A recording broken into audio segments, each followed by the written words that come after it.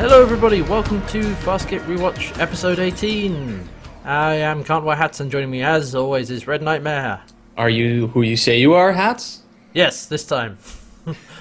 I swear, okay? Listen, last week was just I think it was a week before that. Oh yes, sorry. I lost track of time. I didn't forget what happened because I was being impersonated by someone else. Shh. Everything's fine. Yeah, we're gonna continue on that theme this week, I think. Yeah, a little bit, because this is episode 18, and the episode is called A Bug's Life. Yeah. Which we were theorizing last week was like, maybe it's to do with insects and things. It's the Shrink episode. It wasn't the Shrink episode. No. I don't know that there is a Shrink episode, but maybe we'll find out. It could be. Keep an eye out for it. It wasn't this one. But we will talk about what this episode was. And so we start off with Dargo being locked up in chains again. Yeah, and he's not liking that. Never again, he said. Very unhappy with that. And Zan is actually locking him up in chains in Moya. And the reason for that is that there's a Peacekeeper Marauder heading towards them, which is a bit weird, out in the uncharted territories, middle of nowhere. It's not Krasis, we find out. Yeah, which is relevant. It's weirder. Yeah, it's even stranger because Krace is, as far as they know, the only Peacekeeper commander out here. Mm-hmm. And so, but because it's not from Krace's command carrier, Crichton had the idea to, rather than run away or whatever, he's going to bring them on board or let them come aboard and pretend that they are also a Peacekeeper ship.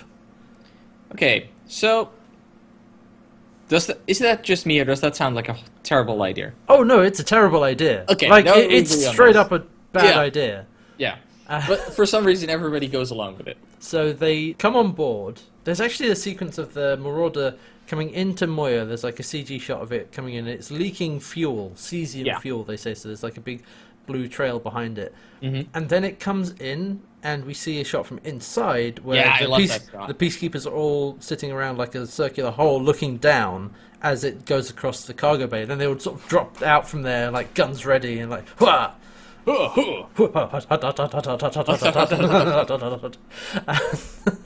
Because they open the hanging doors and it's like, identify yourself. Yeah, and Aaron's there with a big gun. And dressed in proper Peacekeeper gear with like a jacket and stuff, which has a red, effectively like a red sash down one side. Mm-hmm. And she's like, "No, you identify yourself." And they're like, "No, you. I ask you first." Well, she identifies herself as a Peacekeeper. Lieutenant Aronson. No. Lieutenant Aronson. Sorry. Lieutenant. Mistake. Lieutenant. It's an important thing. But the leader of the group of Peacekeepers, because there's about 4 or 5 of them, and he says he's Captain Larac, and my assignment's none of your business. Yeah, it's secret on a need-to-know basis, and you do not need to know. And he says my Marauder's got a fuel leak, and we're going to take this thing, and he's still not really believing them, and it is still threatening Aaron. Then Crichton turns up. Yes, in full uniform, Peacekeeper uniform. Like a red leather jacket and like leather boots. It actually looks pretty good. It's a pretty good costume. Yeah, it looks really... He carries himself quite imposing.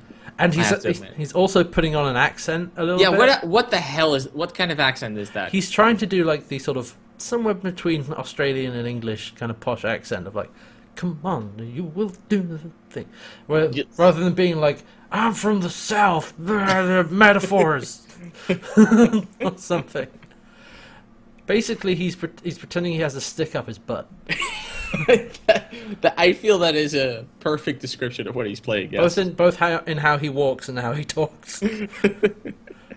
He walks the walk and talks the talk. Yeah, but he's pretending to be the captain, and so he's like, tells Aaron to put the weapon down, and he sort of has a bit of a standoff with Larac. Said, "What are you doing on my ship?" And he's like, "I'm a priority Red 1 mission, so I'm assuming direct control." I like that Crichton's like, "No." And then all the DRDs that have been this is so good. setting up, they just start all of them start firing. Like several DRDs have set up and they just start whizzing. And apparently, this is not something DRDs do a lot of the time because they're kind of surprised that the DRDs are doing this. the other people. I mean, what I took from it is like they'd not really been aboard a Leviathan before, and so it's like DRD. I just love that when it panned across to like a bunch of DRDs, all with the little laser guns, just like shooting at them. Yeah, it's like yes, I love it. And so it's like, if you want my help, you better ask nicely. Yeah. So so far so good. So Crichton and Aeryn take Lorak around the ship and show them the prisoners. Well, which is they've locked up Dargo, Zan, and Rigel in their quarters, like they were previously. And Lorak wants to know what the Leviathan is doing out there, and Aeryn says that, or they say that they're experimenting Leviathan mastery without the use of a control collar. Yeah, because Moya is clearly not wearing one. Yeah, and we just happened to recapture these prisoners. We're using neural control on the pilot, and we control the pilot, and pilot controls the ship. Yeah, and I like that he's like, yeah, I've heard about that. But I heard every time they tried that, the ship and crew went missing. Well, this one has gone off without a hitch until you arrived. Crichton's playing his part pretty well, I think. Yes. Yeah. And he is pressing the rock, saying, what are you doing? This is actually relevant if I'm going to take you where you want to go. Mm-hmm. All we need is it's very simple, it's just one crate. Yes, one crate. We need to deliver it to to a Peacekeeper base nearby. And they're like, sorry, nearby? Oh, a Peacekeeper base nearby, you say? As in 20 Arns? As in here? In the Uncharted territories? Yeah, he says it's a new Gammak base. Yeah. Top secret, inside the Uncharted territories. And again, he brings up it's need to know, but since you're going to be taking us there, I guess you need to know. That's actually more or less the line he actually says. Yeah, that's exactly the line he uses, which I like. This is pretty good. So, okay, there's a top secret Peacekeeper base in the middle of the Uncharted territories. Sure, why not? Bad news. Yeah, that's not good. Here they thought they had only had to worry about Krace. Yeah. Turns out there's more. Oh boy. Oh boy, is there more. Sorry, let's not get ahead of ourselves here. I know where this is going. I don't. Anyway. You couldn't see Hats there, he was laughing maniacally and rubbing his hands together. Anyway, the Peacekeepers are in the cargo bay unloading the cargo, which is, it's one crate. It's not actually really a crate. It's more like, it's kind of like... I'd say it's the size of a coffin. Yeah, I was going to say the same thing. It's a bit... Yeah, it's rectangular, and it has actually like some intricate design along the top with what looks like bits of wood in there. Yeah, I really like the way they... It's not just a box, which is nice. Yeah. They actually put some work into this one. It could very easily have been just a grey box, like, boom, there it is. Mm-hmm. But no. And so they're unloading the cargo, and then Chiana comes in with a tray of food and drink. And I thought it was interesting that they didn't put Chiana in a cell. Okay, let's be honest. Do you think they could have put Chiana in a cell? Probably not. I mean, I'm surprised they got Dargo into a cell, but Chiana, no way. Not a chance. I mean, I'm surprised that we didn't even see them try, because it seems like it introduces a whole bunch of other things you have to explain. But anyway, So Chiana comes into the cargo bay and says, the captain ordered me to look after you, and one of the male peacekeepers, who's called Thorn, he's like, oh, it must have paid money for you, a non... like just someone who's not a peacekeeper as a servant. Mm-hmm. And basically they flirt a little bit. Yeah, that's something Chiana can do well. Yeah, but she's doing it for a reason. Of course she is. It's exactly. Chiana. Like, Chiana basically will flirt to get something that we've seen so far. And when they were opening up actually what they did was they opened up the crate to have a look at to check the inside. Which sort of slides out from the top end. So he uses a hexagonal key to open it, which has like a little bit sort of bumps and lumps on. Holes. Yeah, to insert and twist. And so Chiana is flirting with him. And she accidentally, between heavy air quotes, spills some water on him. And sort of bumps into him. And God, I love this is a little bit silly and kind of dumb, but she basically gets an impression of the key in a food cube. Yeah, I thought she was actually just taking it. No, She's I mean smarter than that. She yeah. actually just takes the impression so they won't miss the key. I'm just impressed she did it with a food cube. Yeah. Like, I've seen what they look like. I would expect that to break in half while you're trying to do that. She had to press it down a little bit. Anyway. Around the crotch area. So around. Around There, yeah. So, Chiana's up to something. It's pretty clear what's going on here. She wants in. Yeah, she wants in on this. And so we cut to the mess hall thing, and the peacekeepers are all sitting around eating. And Lorak comes in with Aaron. Yeah, Lorak's the commander of this unit. Yes, and Lorak is played by an actor called Paul Layden, and the rest of the peacekeeper crew in this episode are kind of a bit throwaway in that we don't see them too much, but we see more of Lorak, and Paul Layden does actually a very good job as him. I like this character. Yeah. Especially because as he walks into the mess hall, none of his subordinates stand up, which Aaron points out, they don't really obey rank here. She's like, what? I'm going to let them stand up just because I walk into a goddamn room? Yeah, he actually says, I respect them too much for that. Yeah, I like that. They'll follow my orders without question because they're still my subordinates, but I respect them enough to not make them just stand up whenever I come into a room. Yeah, which makes a lot of sense, I feel. Yeah. And so they're talking about their mission or who this group of peacekeepers are, and we find out that they're actually special ops. They're special ops peacekeepers. Which apparently are nicknamed Black Ghosts by the other peacekeepers. He says to Aaron, that was supposed to be an insult, isn't it? Because I actually think that's a pretty cool name. I was going to say, that sounds awesome. That's badass. Black Ghosts. Yeah. And then Aaron's like, no, that's supposed to be an insult. It sounds like the rest of the peacekeeper regiments and groups really don't like special ops. Yeah, they're undisciplined. They apparently they do things their own way, and peacekeepers just don't like that. Yeah, peacekeepers are all about following orders from high up, and special ops don't do that. Black Ghosts apparently have a lot more leniency, a lot more free range. And then Lorak is like, well, just think, now you're going to sit down and eat with one. Yeah. And so they sit down and eat together. Yep. Now we go back to Crichton, who is talking with Zan and Dargo, out of character. He's... Oh, God, no. So he's now out of character, and there's also out of character for the player, John? This is getting confusing. Yeah, but he's being his usual self, talking to Zan and Dargo, because they're both getting anxious. And they think, right, well, now's our chance to take the peacekeepers by surprise. This is when we have to strike and get rid of all of them. And Crichton is like, no, we should learn what we can from them, because ignorance is also dangerous. Yeah, because we have 20 hours until we reach that peacekeeper base, so we could easily get the information out of them, let's say in the next 10 hours. Yeah. And then use that and then just chuck them. Yeah, because as John points out, there's apparently a secret base out here that they didn't know about, so there's presumably even more stuff that they don't know, and they've got the opportunity, while the other peacekeepers think that they're also peacekeepers, to try and press them for information. Yep. And I'll admit, it's a good reason not to do anything. I can see, he's got a good reasoning there. The only issue I have is that from everything we've seen of them so far, it's like, they're not going to tell you shit. No.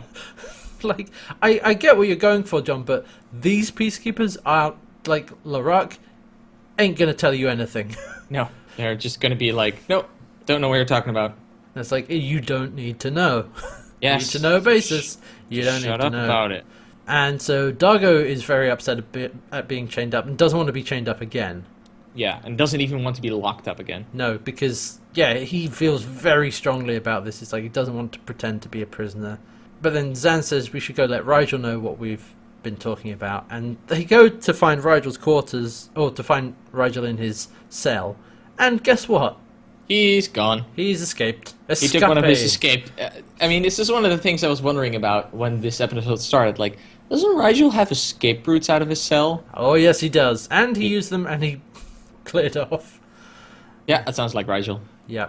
Okay, but do we put it on the count? Damn it, Rigel. Sure, why not? God damn it, Rigel. Wait, what are we at? I don't know. I think that puts us at 5? Yes, I believe you. I don't know. No, that's... You're the one keeping the list. Am I? Okay, we need to centralize this. This is 5, and then we'll keep a track going forward. I'm gonna have to listen to every episode this Christmas, don't I? Well... Anyway. This is also when Thorn, who's the other peacekeeper that Chiana was flirting with, comes down the corridor. At this point, John is in Dargo's cell, talking to him with no chains or restraints. And so, when Thorn comes around the corner, it's like, oh shit, and Dargo just attacks John. Yeah, just starts choking him, and Thorn walks in, hits Dargo with the butt of a rifle, and keeps him on a gunshot while they both, John and Thorn leave the cell. Yeah, they sort of walk away, and from the other side, in Zan's cell, she reassures Dargo that he did well. And I like this line from Dargo, says, yeah, a little too well. That wasn't all acting when he started to throttle John. No. Also, I like that at no point after this does it ever get questioned why the hell John was in Dargo's cell without Dargo chained up. I expected that to be brought up, but I guess not. I think he just intimidated his way through that one. Like, if you ever... Because when he gets out of the cell, he says to Thorn, if you ever lay hands on me again, I will have you court-martialed. Or he says that to Dargo. No, he says it to Thorn. He says, yeah, if you touch me again, I'll have you put away on charges. Maybe that's enough for Thorn to not bring it up again. So now we go back to Erin and Lorak, who are still talking to each other, and now she's talking a little about her history.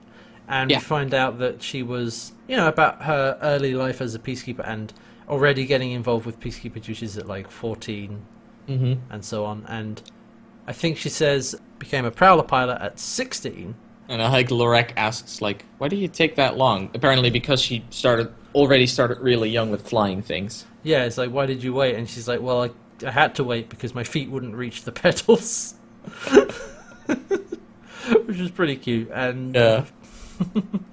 I can already see young Erin being like, I want to fly a Prowler pilot. I want to be a Prowler pilot. You can't reach the pedals, damn it. And unlike what she says about her current assignment, that's the real deal. Probably. I think the things she's telling are actually true. Yeah. And also, I don't know that I expected anything different from Peacekeepers, but they get them started young, so... Yeah. At least they're not Spartans. That's true. Right, you're what, 5? Sounds good, here's a sword. Yeah. We'll be training you from now on. Peacetime? Don't worry about it. And so, they get to talking a bit more, and Lorak says that the sooner they get the cargo out of here and off to that Gammak base, the happier he'll be. Yeah, because apparently he wants rid of it. Yeah, it's clearly been a thorn in his side for a while. He's like, you know what, let's just get this assignment over with. No, a thorn in his side has been his crewmate. Literally. A thorn literal thorn. At his side. Damn it! That wasn't even on purpose. What is happening? Anyway, keep going. So Erin recognizes that the weapon that he has on him is a stasis gun, which is for capturing and not killing. Mm-hmm. And he says, are you sure it's a good idea to take this cargo to science base? He's like, nope, that's exactly where it needs to go. Yeah, I don't care, as long as I'm rid of it. Yeah, just somebody else, take it off my hands, please. Yeah. It becomes an SCP, somebody else's problem. So, speaking of somebody else's problems, Chiana is molding the key that she got from the food cube impression. With some help from a DRD. This is such a cute scene. The DRD is got a laser melting, I think a steel tube or something. Yeah. A metal tube. And she actually, the thing accidentally burns her a little bit. Yeah. She has watch out what you're doing. That's easy for you to say. The interact, that little thing is really great. Yeah, I like that. And but also Rigel has gone to check out the cargo, and he's inspecting the crate, and that's when Chiana turns up with the key in hand. Yeah, and I like how she says, like, okay, we both want what's in here. Let's split it 50-50. 50-50? I found it first. Yes, but I got the key. Okay, 50-50. Okay, yeah, that's fair. I also like this. There's the bit where she kind of sneaks up on him, and Rigel's like, "Oh, how dare you sneak up on me like that? I should make you wear a bell round your neck." Oh, yeah. Chiana's like, "Keep your fantasies to yourself, frog boy." Rigel's like, "Fantasies about you." I see you watching. I don't really care. Oh yeah, I like that. Like, she also says, like, if you want to be a pervert, you need to step up your game. You're way too obvious. Oh, Rigel, you dirty old man. oh God, he really is a dirty old man. He is like a very old and very dirty frog man. I love it. And I like that. It's like, okay, let's be honest. We're both here to steal what's in here. Steal? I don't steal. I am procure. That's such a That's such a thief line. Of like, I had to steal. No, I liberate. Exactly. I like that. It's like, okay, so Janet puts in the key and the top moves out. And there's apparently another a lid you need to take off to find out what's there. There are basically a few raised dials on that part that slides out, and you sort of twist them and lift that off, and then we find out what's inside. However, before we do that, I like that he wants to... Rigel's like, okay, you open it. What? Me open it? You want out your half as well?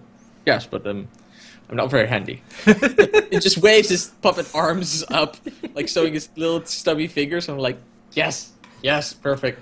Oh, it's really good. And so, yeah, they do open it up. And inside, there's actually... It's obscured at first because there's some smoke or whatever is writhing around it. And then as that gradually clears, we see this weird kind of yellowish flesh.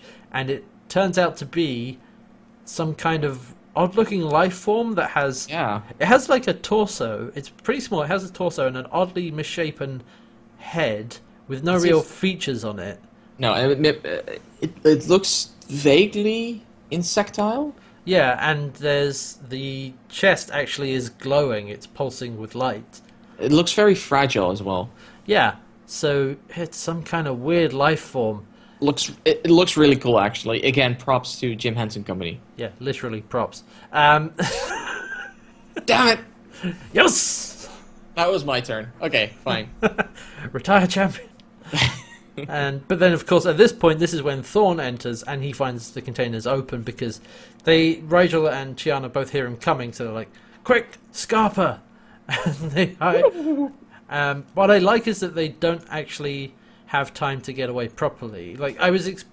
Because it can be a fairly common thing of like, oh no, someone's coming, and then it's like I guess a filmmaking trick of like, or like editing, where they clearly are almost there, but then when they actually get there, everything looks normal.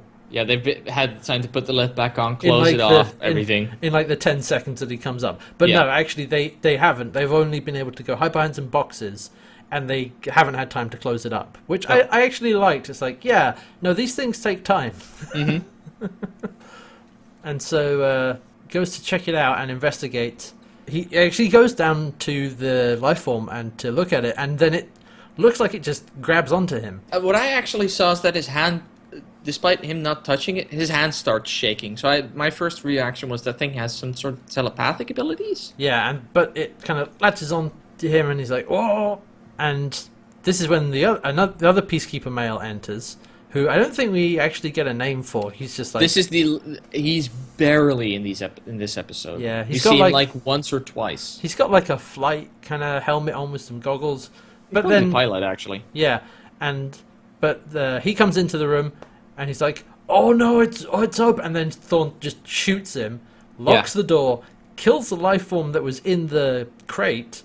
Yeah. and then he hears Chiana hiding in the back. Rigel is buggered off at this point. He's run away, yeah. But he grabs Chiana, and okay, so I checked, the synopsis for this episode on Fastgame just to make sure I know where everything is. The line that they've written down is he kisses her. That's not what happens. No. That's not what happens. Like, he grabs Chiana, brings her up to his face, and like just extends his tongue and like rams it down her throat, basically. Yeah, that was not a kiss. No, that's not what that was. No. It's like, oh. Apparently, he gets dizzy and looks at his hand, and we see that Chiana's eyes glow very faintly green for a moment. And like, oh no, it's a body hopper. And then she just knocks him out. Yep. So yeah, from this point, it's like, okay, so we've got some kind of body hopping. Yep, it's the body hopper episode. Turns out it's that one. Yes. And then Lorak, Eren, and the female peacekeeper called Hassan, they come in and they find the other dead guy who has no name because his only job is to get killed. And he's on the floor, and then there's the dead life form. And Lorak's like, oh shit, it's escaped. Oh no. Oh dear. And everything's gone wrong. And John's like, in the door opening, arriving, like, what escaped? He's like, you better tell me what's going on right now. And Thorn is there. He's come too, and he can't remember what happened. Yeah, because for some reason he can't remember what happened. Huh. We'll get to that later. Yeah. And so this is when we find out what's actually going on, what the cargo is. And so Lorak tells them that they're on fugitive recovery, and the fugitive is an intelligent virus. It's an intelligent virus, basically. And apparently it can hop from person to person through physical contact. And it doesn't spread, it just goes from one person to the other. It can only infect one at a time. And they isolated it when the life form in the crate was being used as a host. But if it stays in one person for about an hour, then it lays its spores, which means it can then basically spawn off a bunch more, which will infect even more people. Which is an insane speed of reproduction. I mean, that is pretty nuts. Holy crap. So yeah, if it gets out and lays its spores, then they're in a lot of trouble. It makes me wonder how many of these things are out there. Yeah. Because that must be a lot. Well, they say that if this one gets out, then it could just infect thousands of life forms in this area. But think about it. It only needs an Arn to be in a host. It probably, before they even got onto its trill, it would have been in a host for weeks, months, years. So there's probably billions of that thing out there by now. There are several things that crop up in sci-fi when it comes to biology that it usually gets wrong.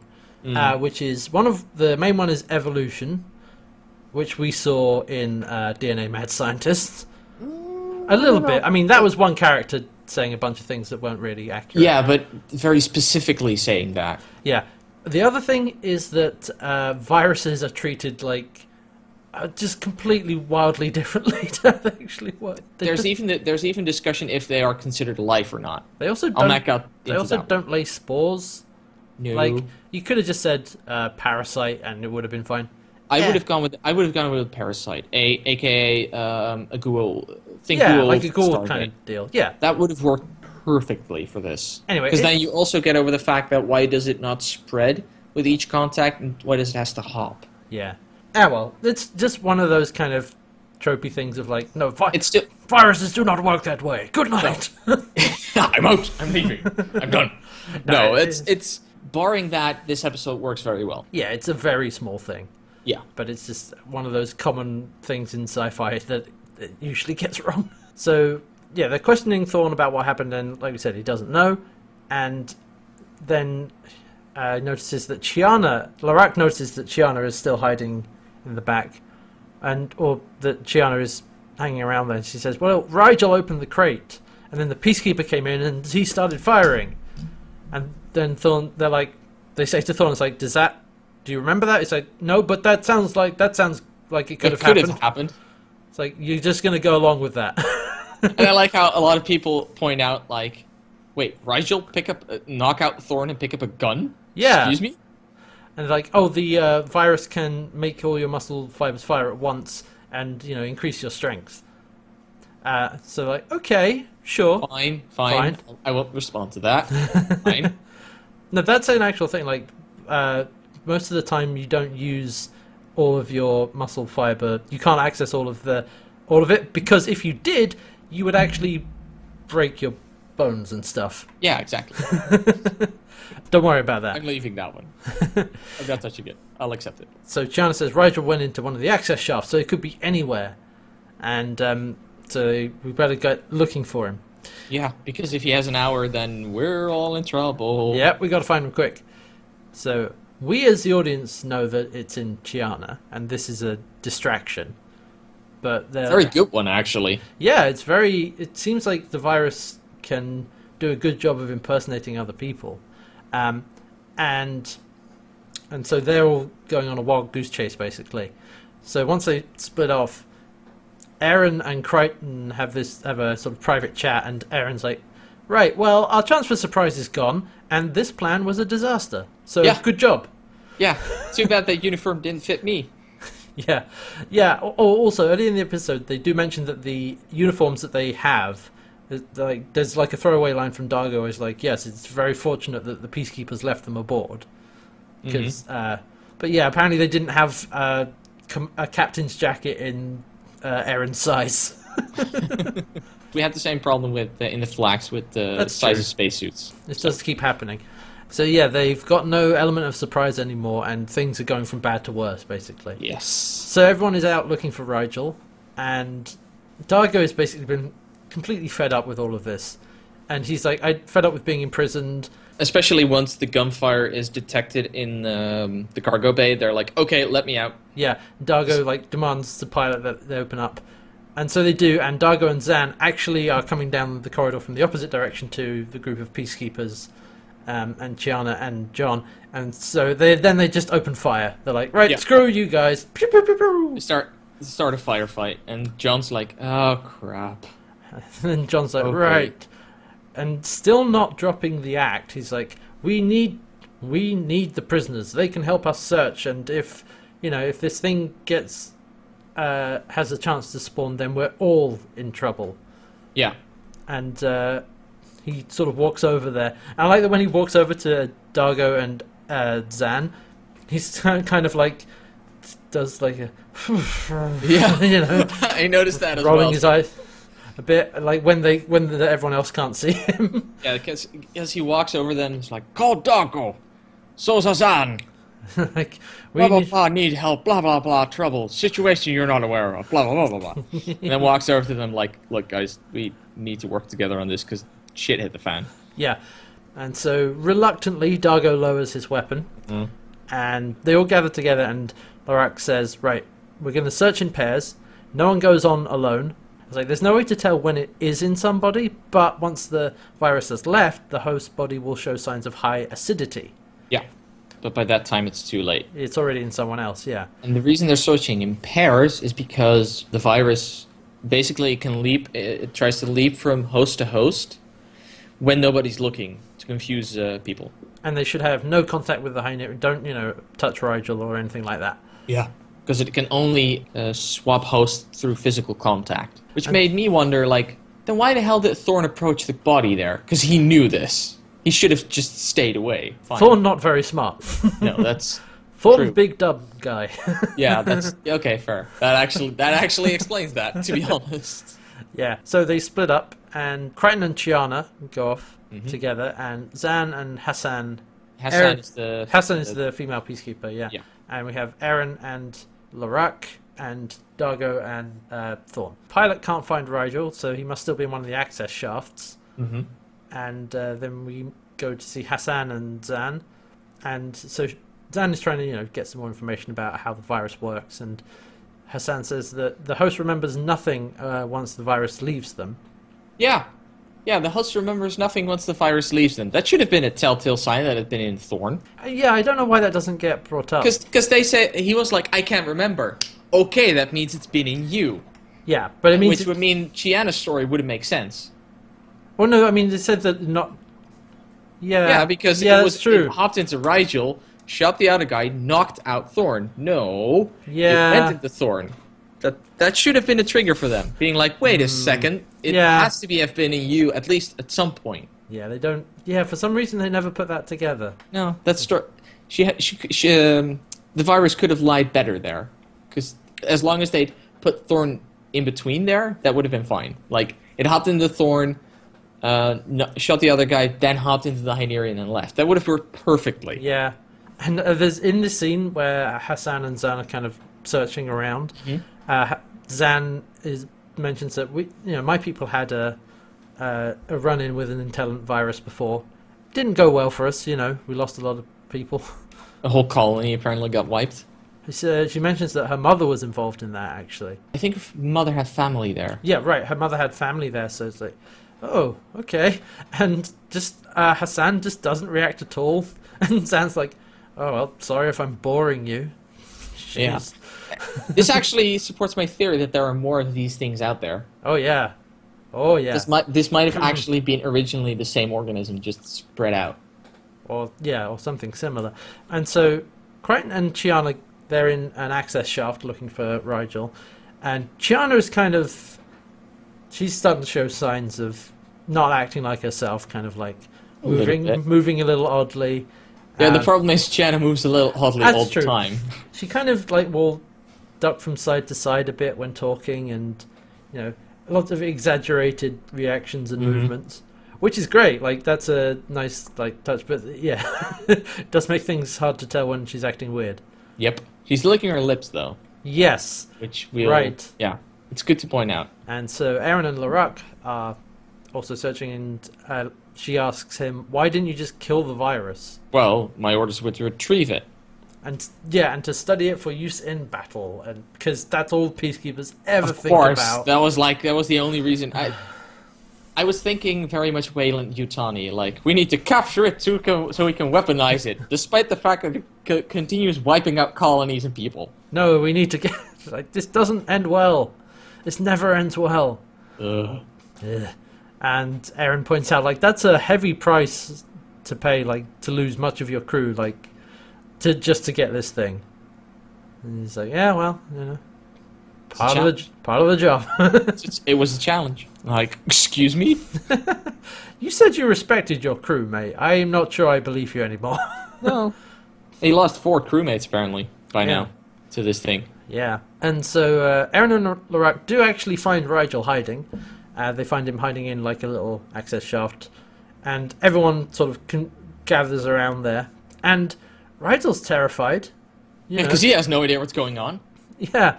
And he's like, I can explain. I wasn't doing this. Nothing was... Oh. And he's like, I'm not coming out. Nobody touch me. Stay away from me. I'm staying in the closet. I don't want to come out. I'm not in... No.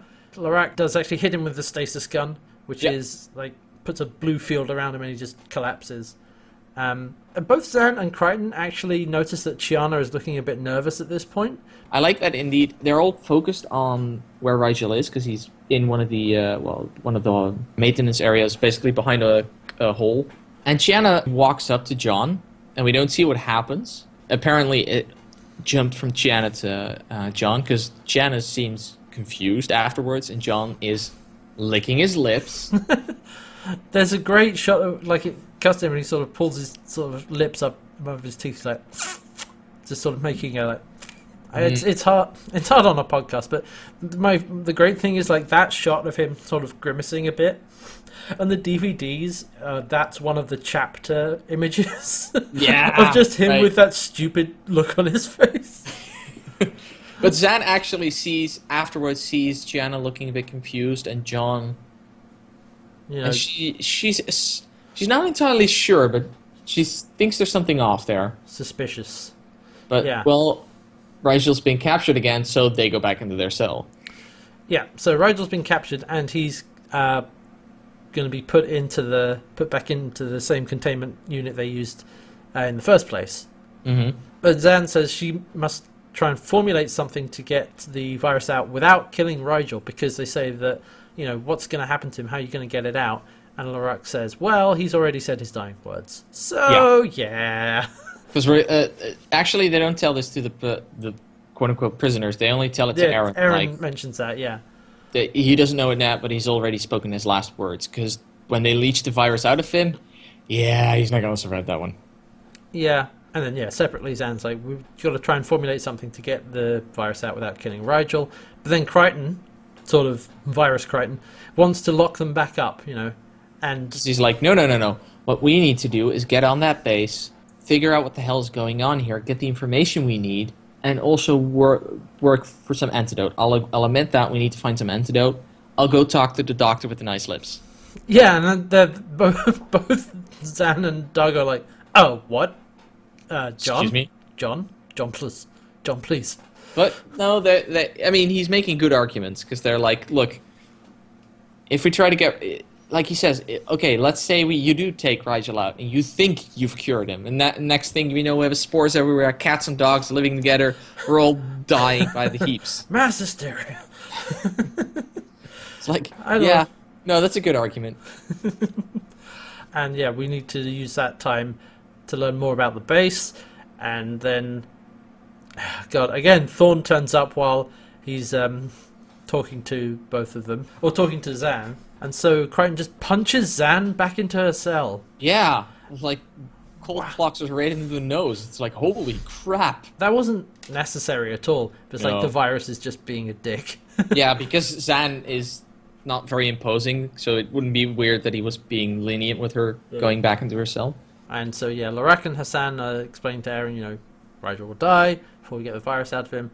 And, and Lorak mentions that, numerically speaking, he's actually being beaten by the virus. He's lost more crew members. And he says, Aaron, you're being wasted in your current post. I've seen you in action. You should join me, and we can. I like having you close, baby.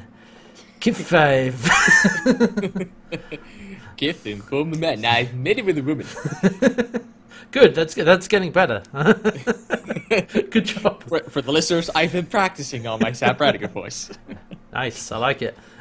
No, but God, that was actually heart-wrenching for Aaron because it's like, again, the universe holding a carrot like, you could come back, you totally can't come back, but you can come back.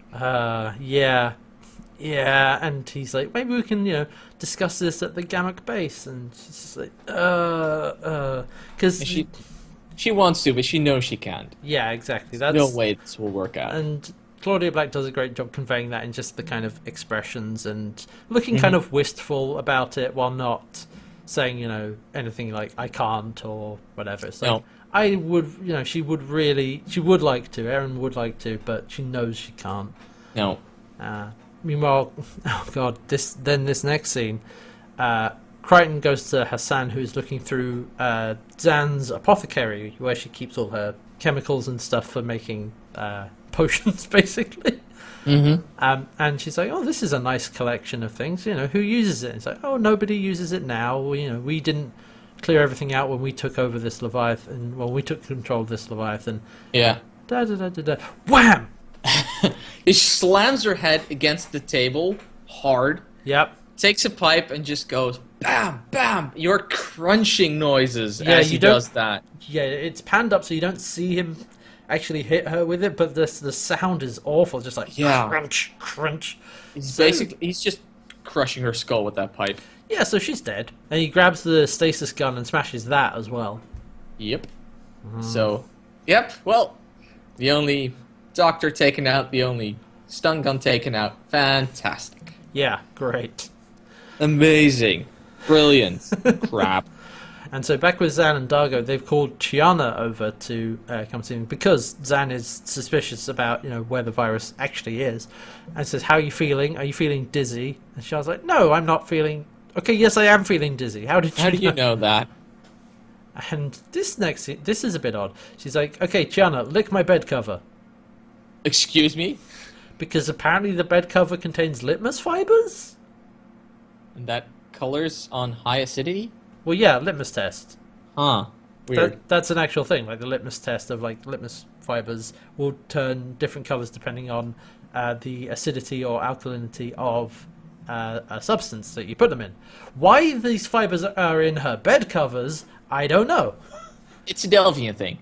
Maybe it's a weirdly coincidental thing. Anyway, Chiana licks it, and so the bed cover turns red, and she's like, "I knew it, high acidity. It was in you all along." And it's like, but I would remember it. No, you don't remember. Yeah, host suffers memory loss, so it's not in Rigel. It was never in Rigel while they were looking for him, and so from this, I think they're able to figure John out. concludes that it has to be in John now because that's what she saw happening.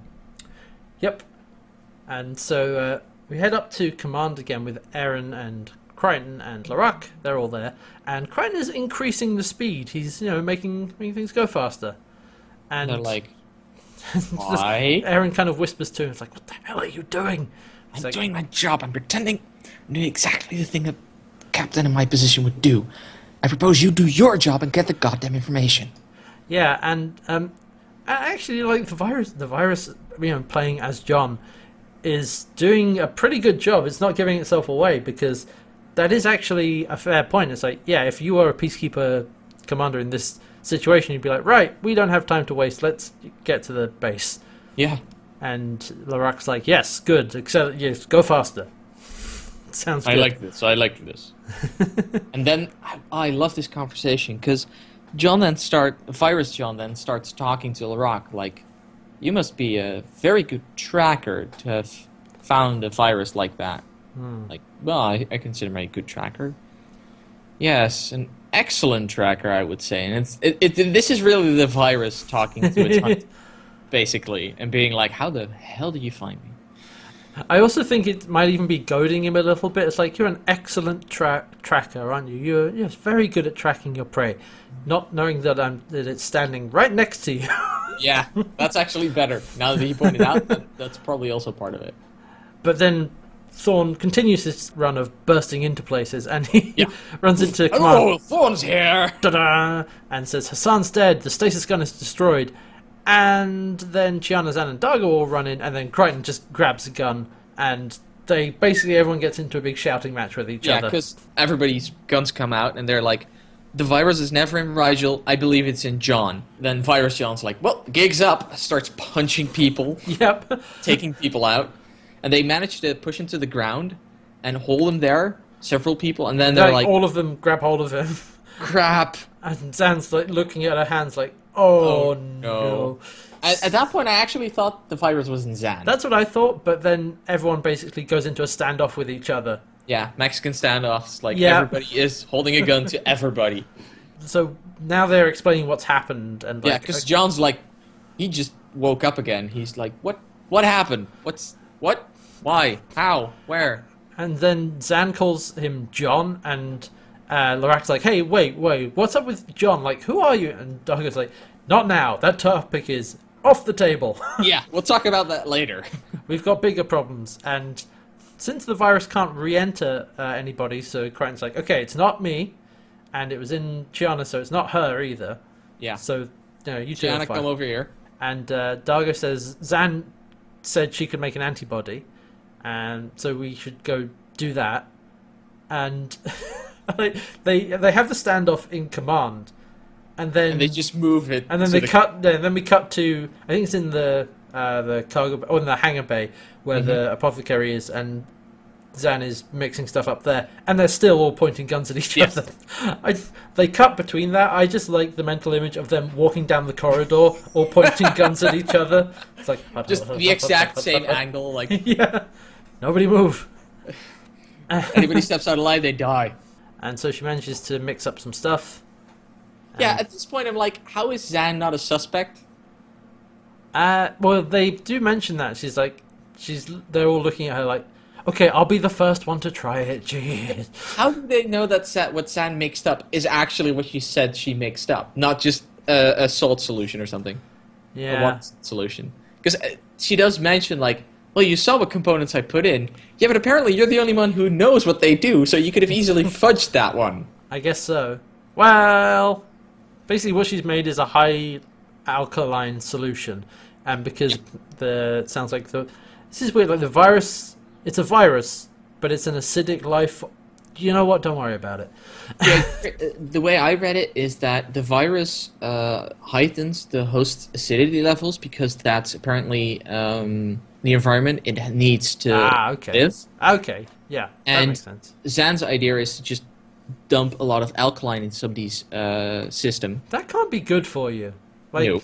I don't think. But if it's compensated with a high acidity, that shouldn't be a problem per se, and there is a margin of error you can work with. She probably mixes it enough that it's not hostile to the host, but is hostile to the virus. I think this is actually doable. What she says is that it's like it should work on everybody. So right, let's give it a go, and puts it into like an injector.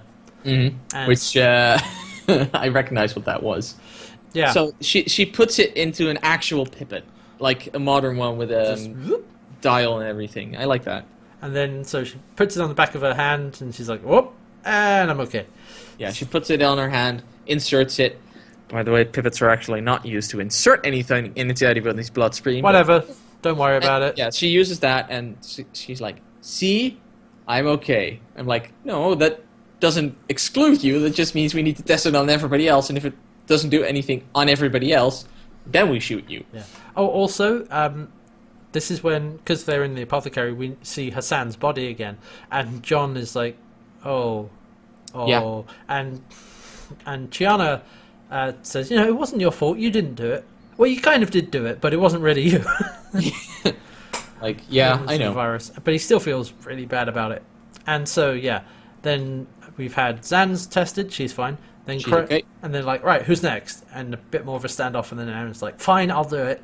Yeah, and so Aaron and... She's fine. Okay, good. And then tests Thorn. And yeah, Thorn's like, okay, fine. And I like every time you insert this, you can see that there is a physical discomfort to the person, which makes sense because you're shooting them full of alkaline. Yeah, and so he puts it in Thorn, and he doesn't react, and they're like, "It's in Larak! It's in Larak! Get him! Get him! Get him!" It's they start shouting at each other because it's in Larak! No, it's in Dargo! It's in Larak! No, it's in Dargo! They start shouting at each other like, "Pull the trigger! Pull the trigger! Show that it's you!" And so, sort of, Crichton walks up to them like it's very tense, and he's like, "Okay, what's the best way to do this? Eeny, meeny, miny." It's actually a really tense scene of that because it's like, eeny, mean, and going he between. Goes very slow. And so he puts it in Dargo, and he puts it when he tests Dargo, and then Larak just runs. Yeah, because he puts it in Dargo, and we see Dargo's eyes roll for a moment, which also happened to Thorn. And then they're back, and it's like, okay, it's a Loran, and Ron just punches people out and starts booking it. Yeah, and they're like, right, lock down the tiers, close all the exits, which actually works for once. Yeah.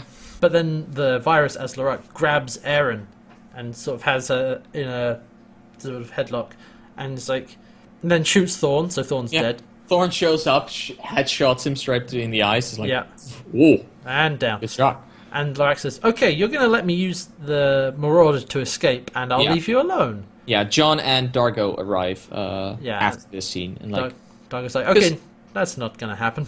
Because they're like, look, you want to get as far away from that base as possible. I want to get as close to it as possible. I'll just get in the Marauder, fly that direction, and you can go be on your merry way, and we all leave happily ever after. And they're like, no. Because it might take thousands of worlds before they can contain it again. Yeah. If they can contain it again. And then, like, the virus, as Larak is like, oh, is that a problem? Yeah, I didn't think that was a problem. And then, oh god, and then he grabs a knife out of Larak's boot, I think, or his belt. Because Aaron actually knocks the gun away. Yeah, and he grabs a knife and it's like, and then he just stabs Aaron. Yeah, it's like, I mean, stabs Aaron after pointing out that to Aaron that Larak was actually into her. Yeah, it's like, oh yeah, he did like you quite a lot. Stab.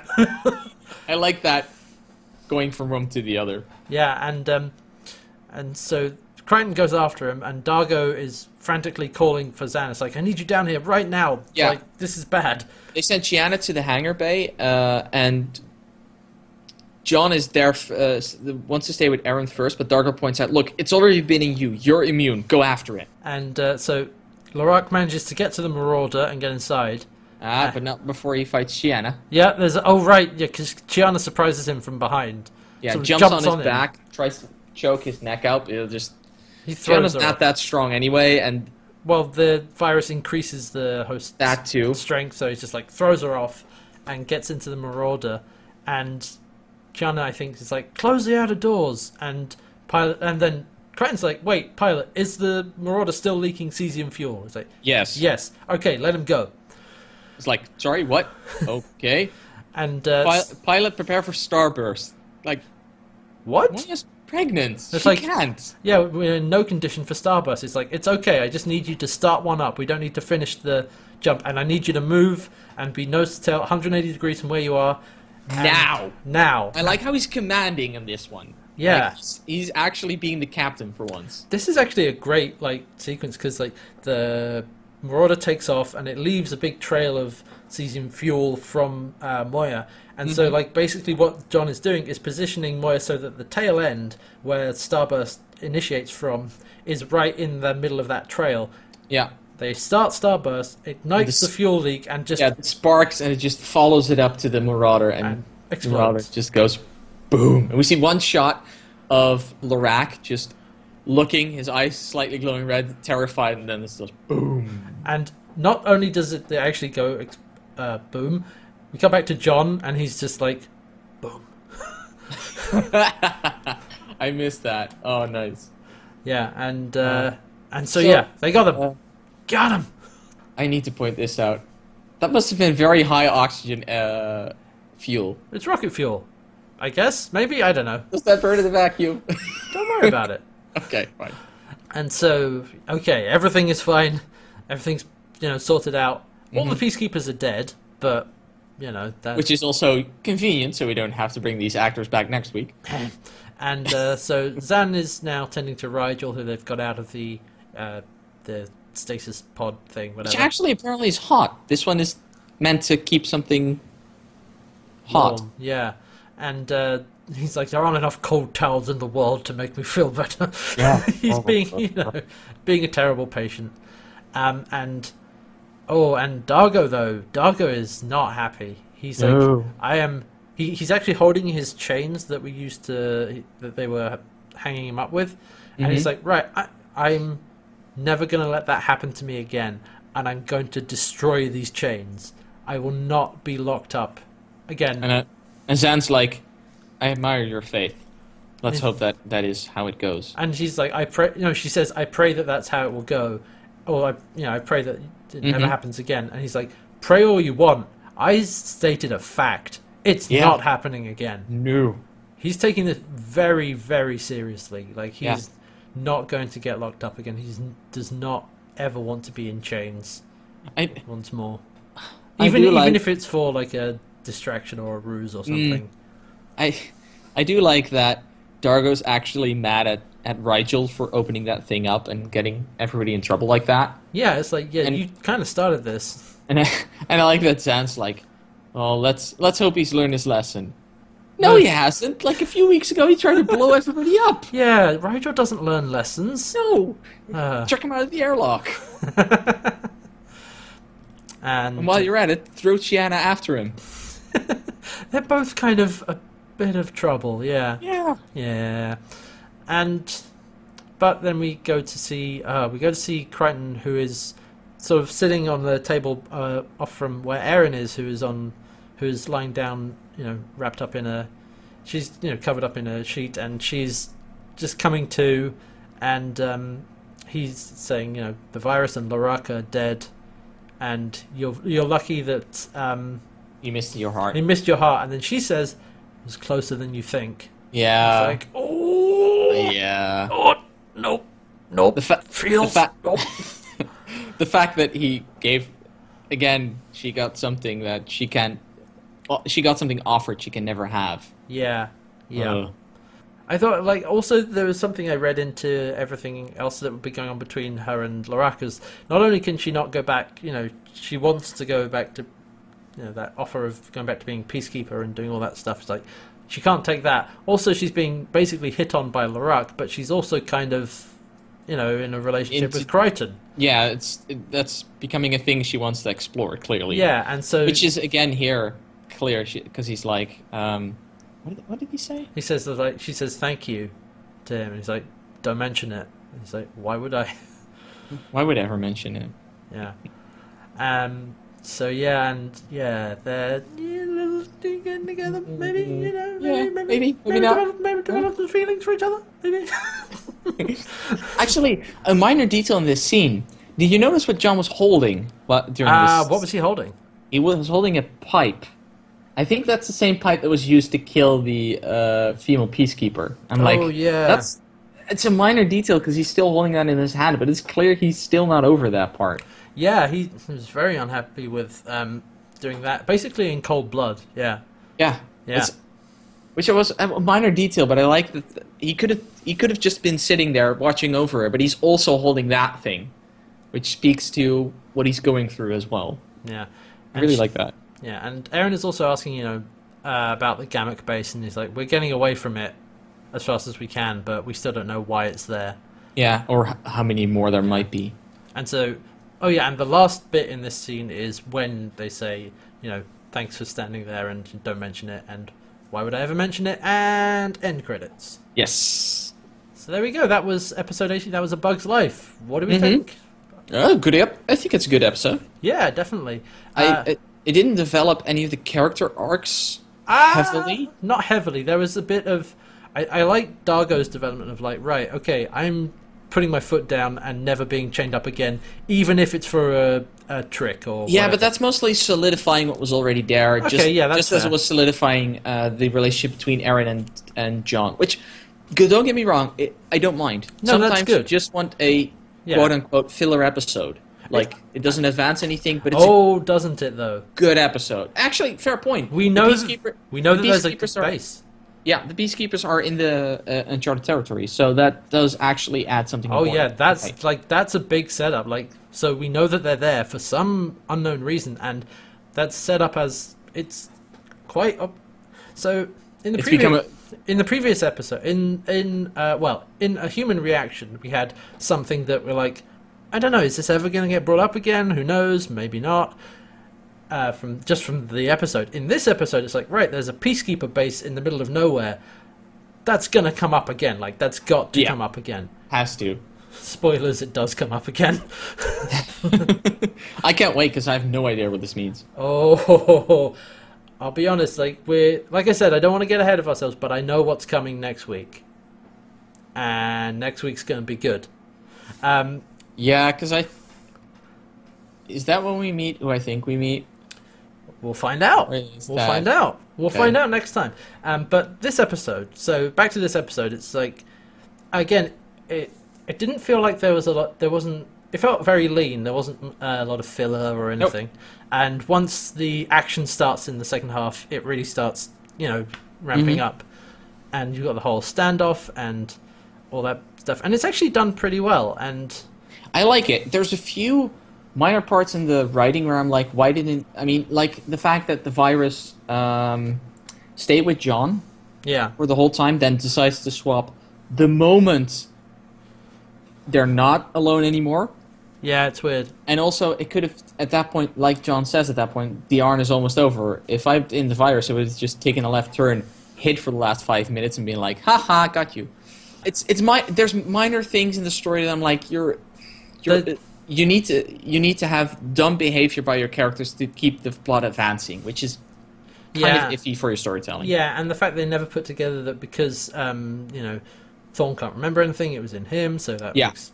Yeah, there's a couple of inconsistencies in, like, not being on the ball, really, not being... No, those are minor things, but they do count, I feel. Yeah, then you can't just ignore all of that stuff. But overall, it was a very solid episode, and I do like that. Like, this is, again, the kind of episode with that kind of plot could be very self-contained, and for the most part it is, except for the fact that it sets up the Gammak base in the Uncharted territories, which we will see more of later on, which makes that pretty relevant stuff. So if we want to give it a 4, I would give it a 4 out of 5, I think. Yeah, that's what I want to do as well. Minor things, but on the whole, it's a good episode. Nothing stellar, nothing bad.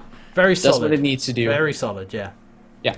So there we go, and yeah, all right. So another good one, and like we said, we're almost we've got 4 more episodes to go before the end of this series. So we're almost done with season 1, and so far there's only been one bad episode. I would say only one real. Yeah. Jeremiah Crichton. And everything else has been from good to really good. So that's a strong first season so far. Like I've said before, I'm surprised how good it's been. But yeah, that was this episode. Next week, episode 19, is called Nerve.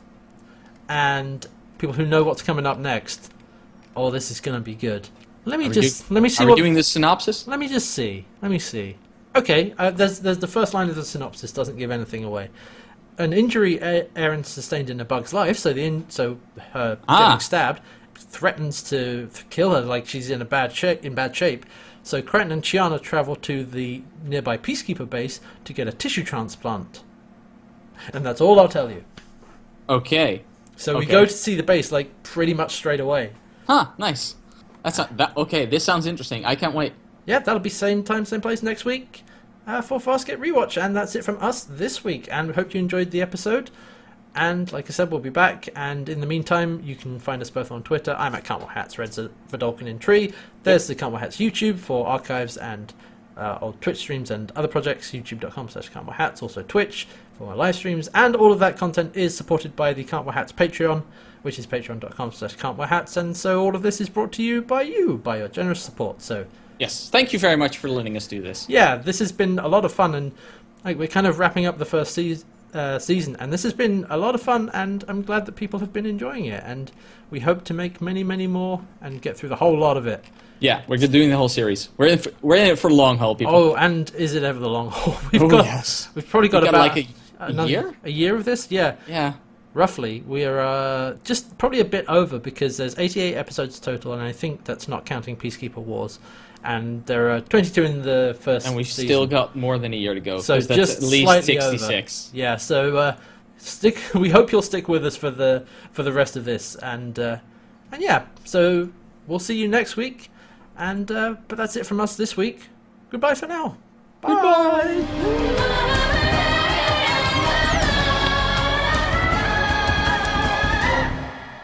Mr. Hats, I'm here to take control of the podcast. Excuse me, what do you need to do that for? And who are you? That's on a need-to-know basis, sir. I'm sorry. Please hand the podcast over to me. Wait a minute. Old Man Red! And I wouldn't have gotten away with you if it weren't for this cheap wig.